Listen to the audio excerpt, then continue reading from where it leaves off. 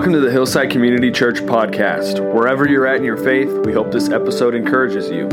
If you enjoy the listen, let your friends know, and we'll catch you next time.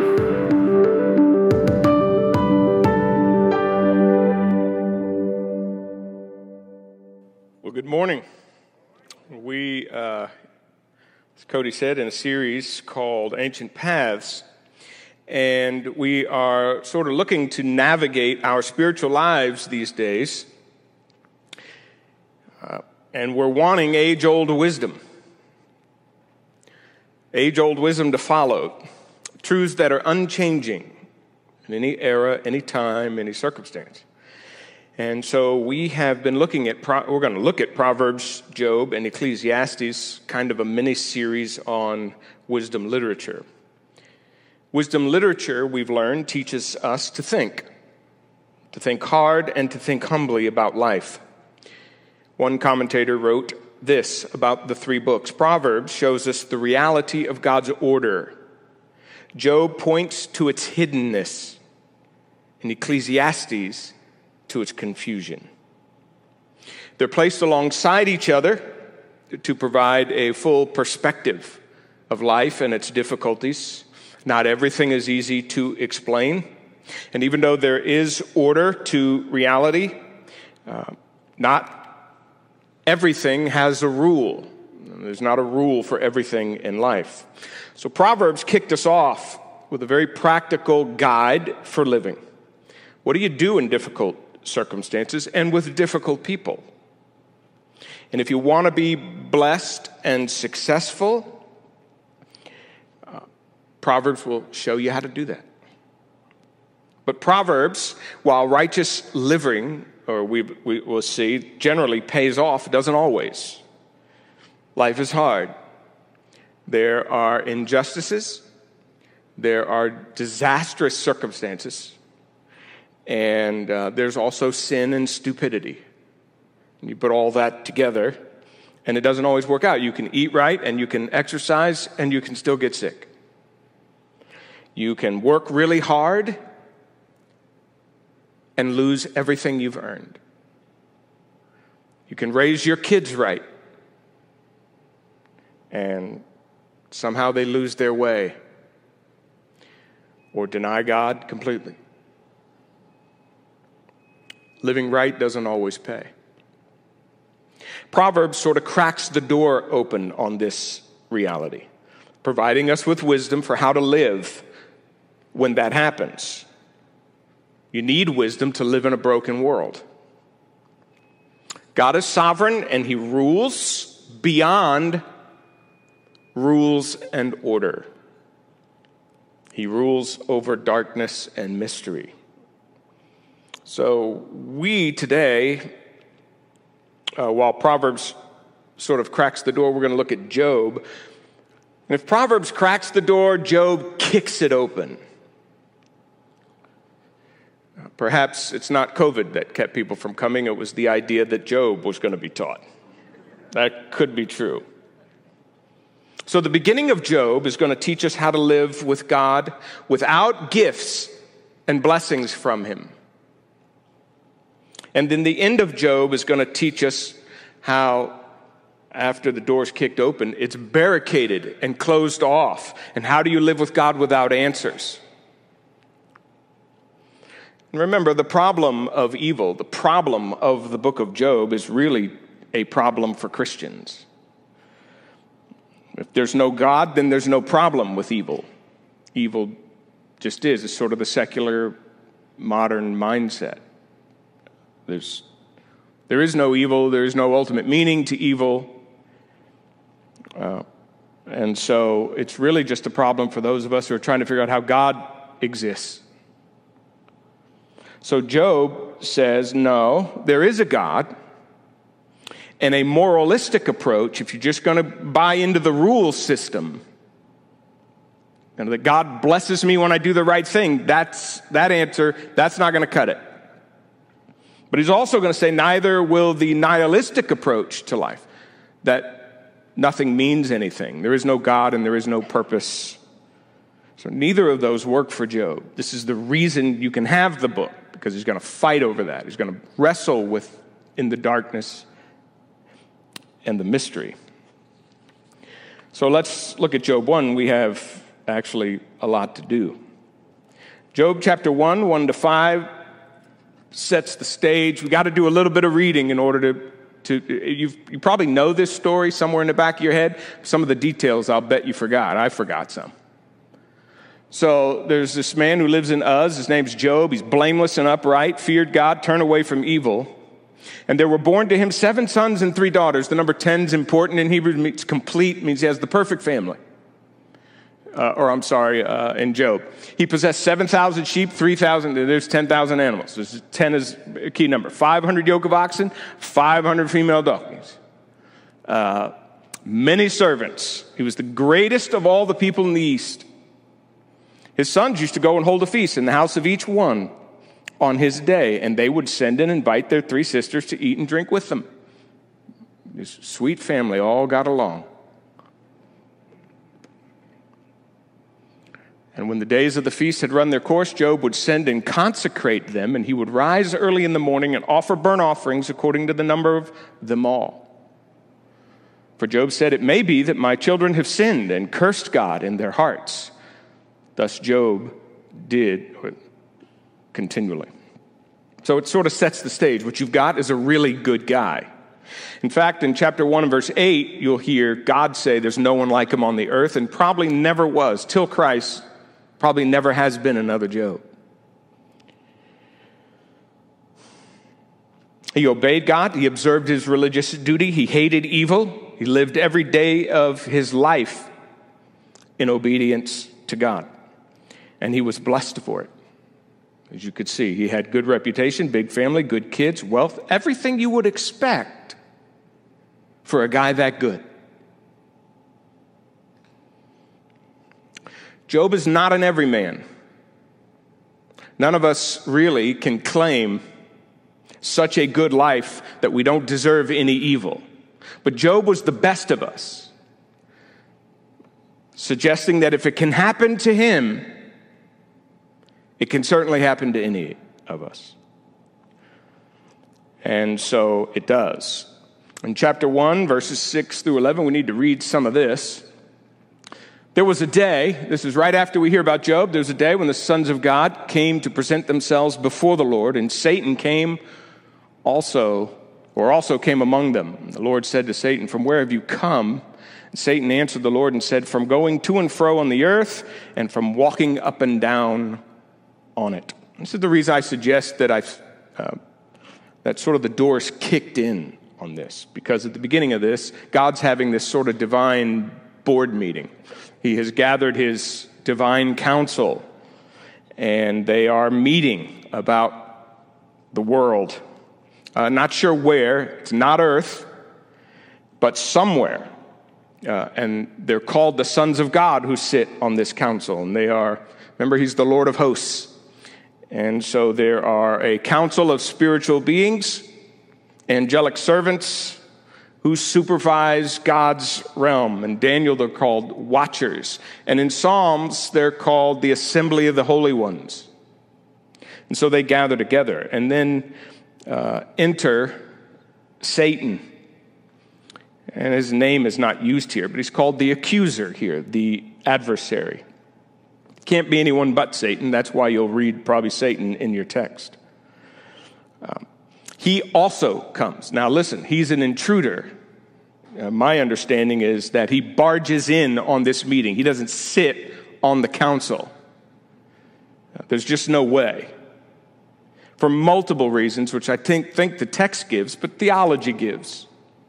He's at odds with everything God is for. He couldn't possibly sit on the council. The words that he also was there kind of suggests what was he doing there? And then this word here, this preposition, can mean indicate an outsider.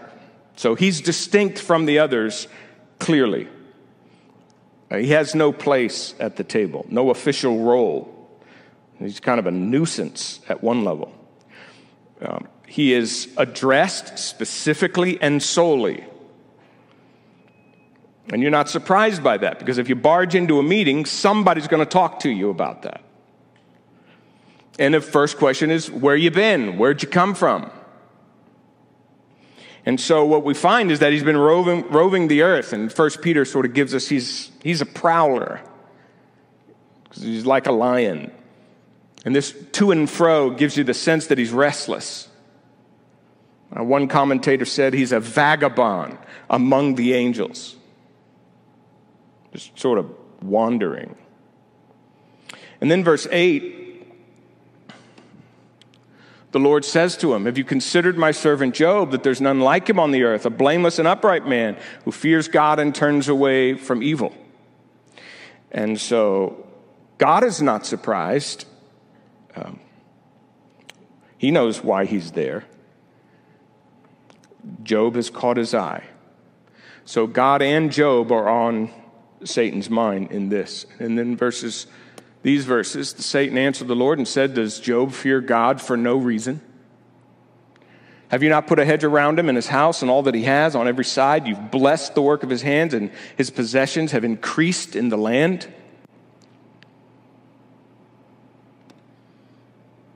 But stretch out your hand and touch all that he has, and he will curse you to your face. Satan is sort of, as you would imagine, he's twisted and he's hostile and he's cynical, a characteristic of evil. It sees nothing good. It believes nothing could be good. He accuses the whole spiritual dynamic between God and man as sort of a big game that's being played. Job's a phony, and you're an enabler. He uses you for stuff, and you give him stuff to keep him liking you, loving you. So you keep him in this small, protected bubble. He uses you, and you use him. Remember the famous line in the great theological movie, Saturday Night Fever? Everybody uses everybody, don't they? And that's just a cynical view of life, and that's Satan's view of life. And so in verse 11, Satan says, just stop the game and see what happens. Stop blessing him. And actually, it's very strong what he says, because he says, and see if he doesn't damn you to his face. Literally, it's hard to put in English, but he basically says, I'll be damned if he doesn't curse you to your face. And so in verse 12, let's see if I have that.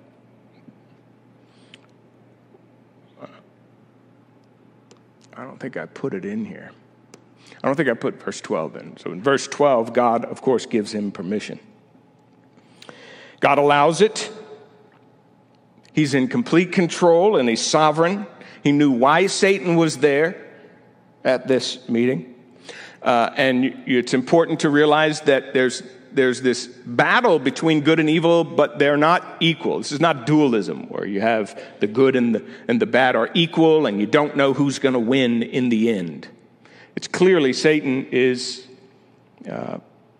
under the authority of God in this text. They're not equal enemies. God alone is the ruler. And you remember, Job will do this twice. He'll barge into the meeting twice. The first time to take Job's wealth and his family through evil men and through a storm and lightning, fire. And then you read what Job says at the end, and I'll just read this to you. He says, after everything is lost, everything, all his wealth, all of his children and servants, his animals, Job arose and tore his robe and shaved his head and fell on the ground and worshipped. And he said, naked I came in from my mother's womb, and naked I shall return.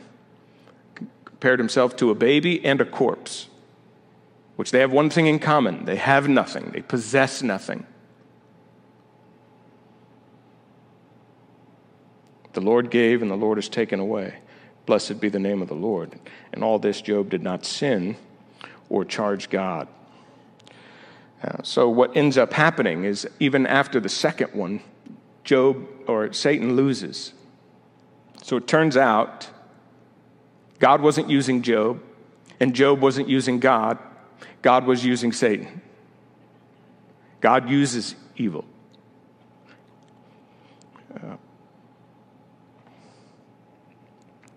He's the only one who gets used. God is enough. At the end of Job 1, we learn God is enough and is more valuable than his gifts. And he can be loved even if he doesn't give. And by the way, after this, Satan just completely disappears. After chapter 2 and verse 7, he just plays a very minor role in the book, and he has no place in its theology. Satan is there to prove that evil exists. This is why he barges in and why God allows it and why this all happens. Because evil really does exist. He is the instigator and the initiator of evil. God's not devising evil on the council. Satan devises it. And even though evil is subject to his sovereignty, and it is, God intends only good and is capable of using evil and suffering to bring about good. And so God cannot be accused of evil. That's the point of this sort of intrusion. So from the standpoint of the believer, though, this is sort of the paradox. From the standpoint of the believer, though, God, Job, all his friends, and his wife, they all see what's happening to Job, the misfortunes coming upon Job, as coming from God, not Satan. Never once in any part of the book does anyone accuse Satan of the misfortunes. It's like something only God. We're privy to it. No one else in the book is. So they all see it as coming from God. Satan is never accused of any of them. So from the standpoint of the believer, listen, ultimately we're in God's care. And so when things happen to us, good or bad, we understand that that's a part of God's rule. And so we realize he's allowed it into our lives. Ultimately intends it for good. But you never blame him. God's never blamed, but we understand that we're under his sovereignty. It's very fascinating. Then you get to, let's see. At the end of chapter 2, after the second test, here it is. Remember, this is after God takes Job's health. And his wife finally says to him, "Do you still hold fast your integrity? Curse God and die." It's like one of the worst things you could do. Job was very worried about this for his kids. That's why he was sort of acted as a priest for his family. I don't want my kids, in case their heart wants to curse God. So she's wishing upon him the worst possible thing. But he said to her, listen to what he says to her, because what he says is very important. You speak as one of the foolish women would speak. Of course, there's this foolish women and men would say this. The reason he says it's foolish is because it's not wise. This is not the wise way to deal with God. Shall we receive good from God, and shall we not receive evil? And then all of this, again, Job did not sin with his lips. So it's an important word, this word, receive. Because everything comes from the hand of God. Good and evil comes from the hand of God. That's how Job sees it, even though Satan is the one who's morally chargeable for evil. Sovereignly, God is the one that we receive everything from, good or evil. And the point of this is to say, every experience you have in your life that's from the hand of God, which all of it is, according to Job here, is considered a blessing. That's why he uses the word receive. The word receive is an active word. It has the idea of in cooperation with God. I take it from him like I take everything else. It's all from him. It's the only way for the believer to view his life. Now, let me just say, Satan has a really good point here that we need to focus on for just a minute, and that is he understands religious people. He understands the dynamic of relating to God and how easy it is to use God. And we've all probably suffered enough in life to realize that good things can come out of suffering. Some kinds of suffering we never will see the good in here. But most of us have suffered to some degree and have felt later on, wow, I hated it, but it served me. I can think of at least one time in my life when I went off the rails spiritually. And it was early on. I mean, we've been a part of this church has been in existence for a little over 25 years, and the first 6 were incredibly trying for me and probably for everyone. But for me in particular, I felt like, God, I'm a pastor. We had so many aggravations and troubles, and we just couldn't get out of our own way, and it just didn't seem like it was going to work for the longest time. I went into a depression. I just kept saying, God, you just keep fighting us. And I could go through a list of things. And, I'm doing this for you, God. Why are you making it difficult? But really, it was for me. I'm doing this for you, God. No, Satan's right. Sometimes we're really doing it for God, for us. And so it was a really difficult time. I went through a season of at least 2 years where I couldn't pray for anything personally because I didn't think God cared about me. The only thing I could pray for was lost people. I never gave up the idea that God loved lost people, but I didn't think he cared about me.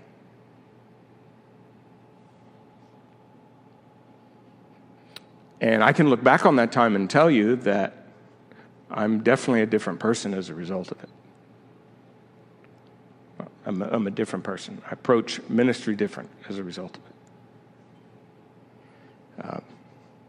Now I know that there are pockets in my life where I still do this. And I feel it. It's scary. Where I look at parts of my life and think, the reason this is happening is because I'm doing this. And that's why, by the way, I will tell you the main reason for you to cultivate a personal, private relationship with God outside of his blessings is so that when God does take away, it's a little less devastating and you've cultivated a relationship with him. If that's not enough to have a quiet time, there's no other reason that'll motivate you more than that. Well, you get into the Job after chapter 2, and something else happens. There's this need for answers. Job has answered the question, is God good enough to love without gifts? He is. But now Job finds himself in desperate need of answers because his friends have come along and said, Job, you have to have done something bad in order for this to be happening to you. It's the only answer, the moralistic approach to relating to God, which is incredibly insightful for us to consider. Because you deserve this, Job.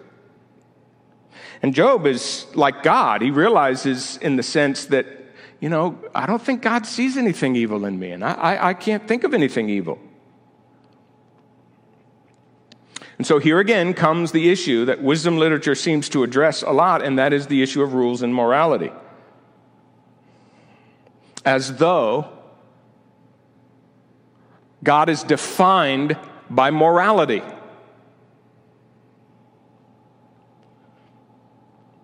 And what that does, if you define God only by morality, you'll shrink God into some really small world. And you become the biggest person in it.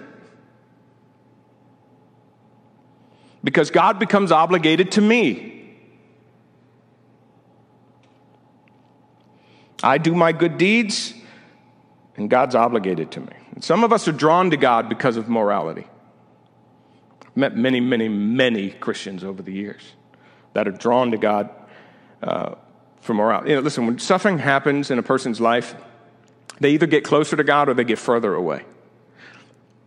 Because morality tends to always be right at the center of it. I'm attracted to God because of morality, and many people reject God because of his morality, but they're not rejecting the right God. If you reject God because he is moral, that's a problem too, because he's more than moral. And if you come to him because he's moral, you're going to find out that he's more than that.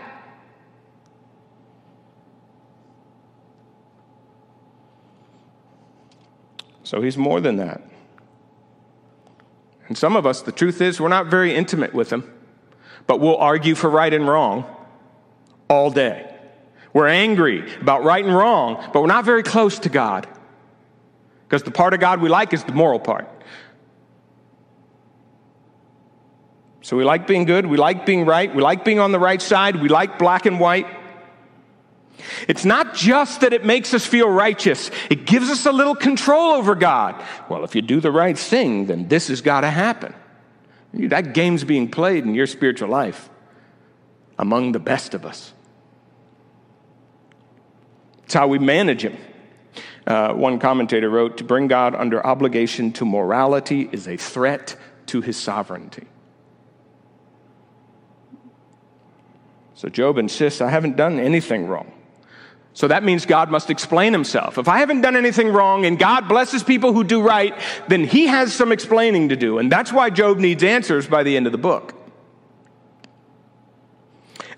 On the other hand, he's very, very scared to hear the answers. And I don't blame him. I mean, what's God going to say when he shows up? What's it like to be in his presence?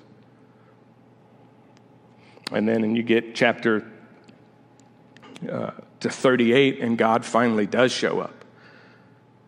After Job's friends, who, by the way, if you read Job 3 through 37, you'll be quite amazed at how well his friends know the moralistic approach to God. And they're right about a lot of it. This is how God works. You do this and he blesses you. And they pontificate on that. And they're right most of what they say. It's just not the whole story. And so we get to chapter 38 and God finally speaks because Job's at his wit's end and nobody can, even Elihu at the end can't bring any sense to this. And so then God shows up in chapter 38 in a storm. Then Job answered the Lord out of a whirlwind. It's the same whirlwind that took his sons, that took his children, his daughters in chapter 1. And now another whirlwind comes. It's as if to say, hey, there's a greater storm dealing with God. You think dealing with evil's hard? You should deal with God. And you'd think it would have killed him too. And that's the whole idea, is that you would think God would have killed him. But God's pretty gracious to him, even though he comes as a storm. God himself is a storm. Who is this that darkens counsel by words without knowledge? Who is this suggesting that they can counsel me? Dress for action like a man. I will question you. Job gets questions, not answers. The Lord said, shall a fault finder contend with the Almighty? He who argues with God, let him answer it, chapter 40 says. Then Job answered the Lord and said, behold, I am of small account. What shall I answer you? I don't have answers either. I lay my hand on my mouth. I've spoken once. I will not answer twice, but I will proceed no further. And so what you have here is Job gets questions, and I counted them. In 38 to 41 is about 53, maybe more in Hebrew. I don't know. At least the ESV, there's about 53 questions mixed in with a bunch of weighty facts. And the questions are impossible to answer. Do you know the ordinances of heaven, Job? Can you count the clouds? Can you lead forth Mazaroth in their season? Lord, could you spell Mazaroth for me? Let me make sure I got that right. And what it really shows you by the time you're done in 38 to 41 is just a big, long soliloquy of God's power over creation, that God is powerful and good. Because if he created a world for us to live in, so he's good. He's powerful and good, which just sort of exposes the whole idea of the problem of evil. If he's powerful, he wouldn't let evil happen. If he's good, he wouldn't let evil happen. So he's both. And so Job can't answer any of the questions. And Job realizes he's puny and small and powerless. Now listen, Job realizes at this moment here that his argument for his morality or his reason, so he can't morally explain it all, and he can't with reason explain it all. He's kind of lost.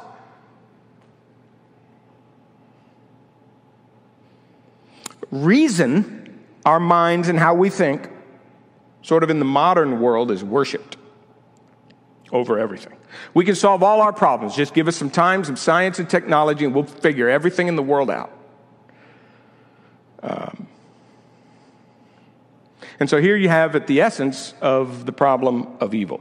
If we humans cannot think of a God, or cannot think of a good reason why God allows evil and suffering, then there can't be one. That's how much we worship our own reason. And this is why Job ends up being able to live without explanation at the end of the book. But not God. He can live without an explanation, but he cannot live without God, we'll see. Because without God, I wouldn't even be demanding an explanation. Moralism's God is too small. Nihilism is no God, and Job won't. Job prefers the abyss and the black hole of living in between those. And so he militates against both. A certainty, one commentator said, about evil and moral obligation has no explanation if God isn't there. So now, this is important. Because God is there, I can ask why. You can ask why, and you will. And it's a great question because it assumes somebody's there with an answer, which is a great assumption. I think the right one. He assumes God, and no answer assumes he's a big God. You say, what do you mean by that?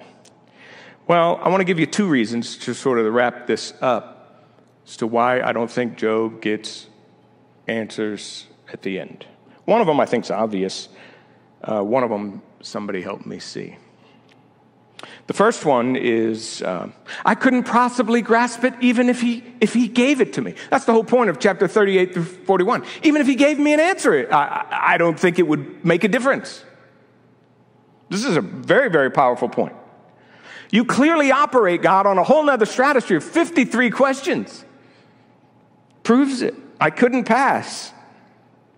And God is sort of saying to him, if you can't pass this, how are you going to, if you can't understand how I created the universe, do you expect to understand mysteries? I mean, you live in the world I created and can't answer the questions. You have no place in my mysteries. I remember growing up, you do too, I'm sure, and as far as I can recall, you sort of had to take math in the appropriate order. All right? Basic arithmetic, and then eventually get to geometry, and then you get to algebra 1 and 2. Now, these days, I don't know what's happened. They're doing things in third grade that I've never even heard of. But you got to geometry, and I remember you had to have algebra 1 before you could have algebra 2, and then you got to calculus, and people were in calculus. Remember when people would tell you in their hallways that they were in calculus, and you went, what? And then there's math after that. I think they make it all up after calculus. All right, it's all fake after calculus. And so, but you just keep going. God is like saying, listen, I remember being told because of your schedule, you're like, I got to take algebra 2 because it's being offered this, man. If I don't get it next, I can't take it next, man. And I got to take 2 before, and they look at you and go, sorry, you got to have 1 before 2. Unless you're just brilliant. You got to have one before two. And God is saying to him, if you can't understand creation, you're not going to understand my mysteries.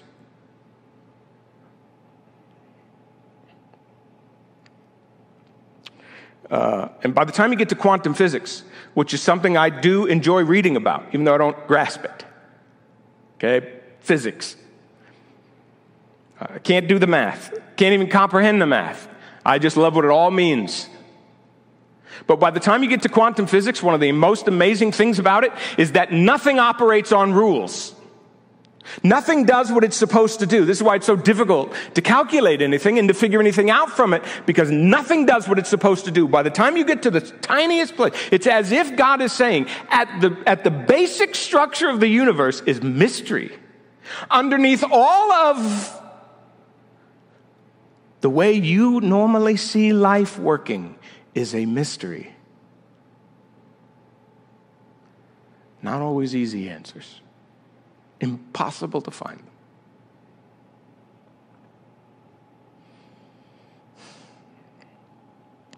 And that's why God is capable of destroying creatively.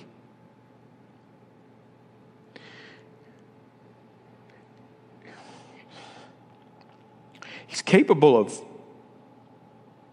of taking something horrible and making something good at it, and only he can do that. Now, I will tell you, it's very frustrating to get an answer you don't like. Have you ever thought about the fact that you might have gotten an answer you didn't like? Not only did you not understand the answer, but maybe you didn't like the answer. What if God gave you an answer to your issues and you said, I disagree?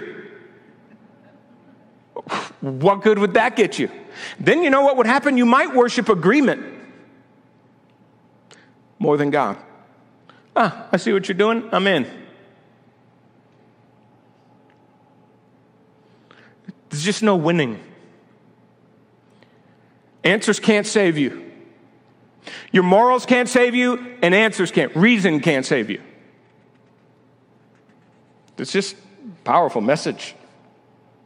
And so then you get to chapter 42 and verses 1 to 3. And when Job realizes that he can't grasp it, that's kind of what he says.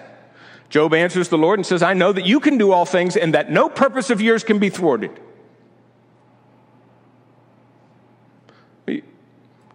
Who is this that hides counsel without knowledge? That was the question God asked Job. And Job repeats it and says, I don't think I knew what I was talking about. When you asked me that question, I knew I couldn't answer it. Things too wonderful for me. Too wonderful. This is profound because he finally realizes that God will accomplish his purposes, even in a world that has pain and suffering in it. He's all powerful. He's beyond me. There's another answer that I think is possible. If you read Tim Keller's book, Walking with God Through Pain and Suffering, I reread the whole book again this week. It's the best you'll hear. At the very end of the book, and the book's not about Job, but at the end of the book, he sort of refers to Job, and he says, I wonder if it's possible Job doesn't get an answer or reasons for what happened to him. Because what would it have sounded like had God said something like this to Job? You don't realize this because I didn't tell you this at the front of the book, but you beat Satan. And I know it hurt, but you'll be great someday. You'll be an inspiration to hundreds of millions of people. For more than at least 3,000 years, your name will be known universally. No one will suffer without thinking of you, Job. Job, you're the best. Job, you're the best. Think that answer might have ruined Job?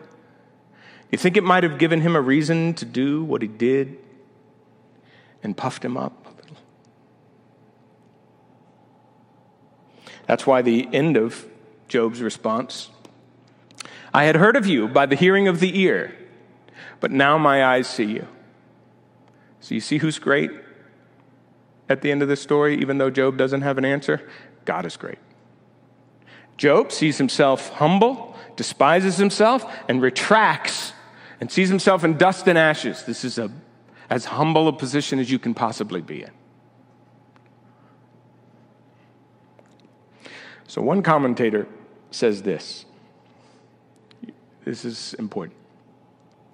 It's one of the many excellences of the book that Job is brought to contentment without ever knowing all the facts of his case.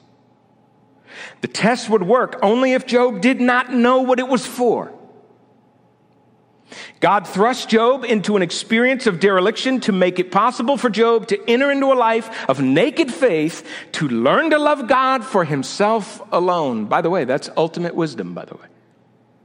The ultimate wisdom is to love God for himself alone. Then he says this.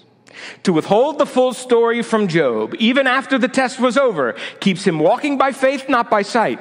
He does not say in the end, now I see it all. He never sees it all.